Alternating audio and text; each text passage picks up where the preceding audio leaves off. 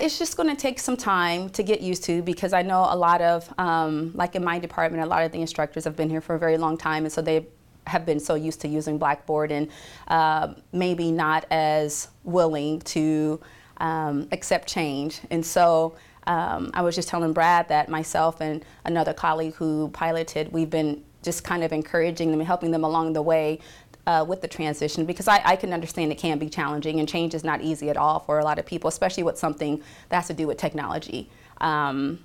so I think it's been helpful that myself and another colleague have piloted it, and then they were able to actually go and help them individually, or just kind of encourage them, hey, you should do this now, you should do this now, don't wait, you know. And I think it's also helpful too, because I think some of them feel more comfortable coming to myself or to my other colleague who has already done it, with asking us questions and helping them set their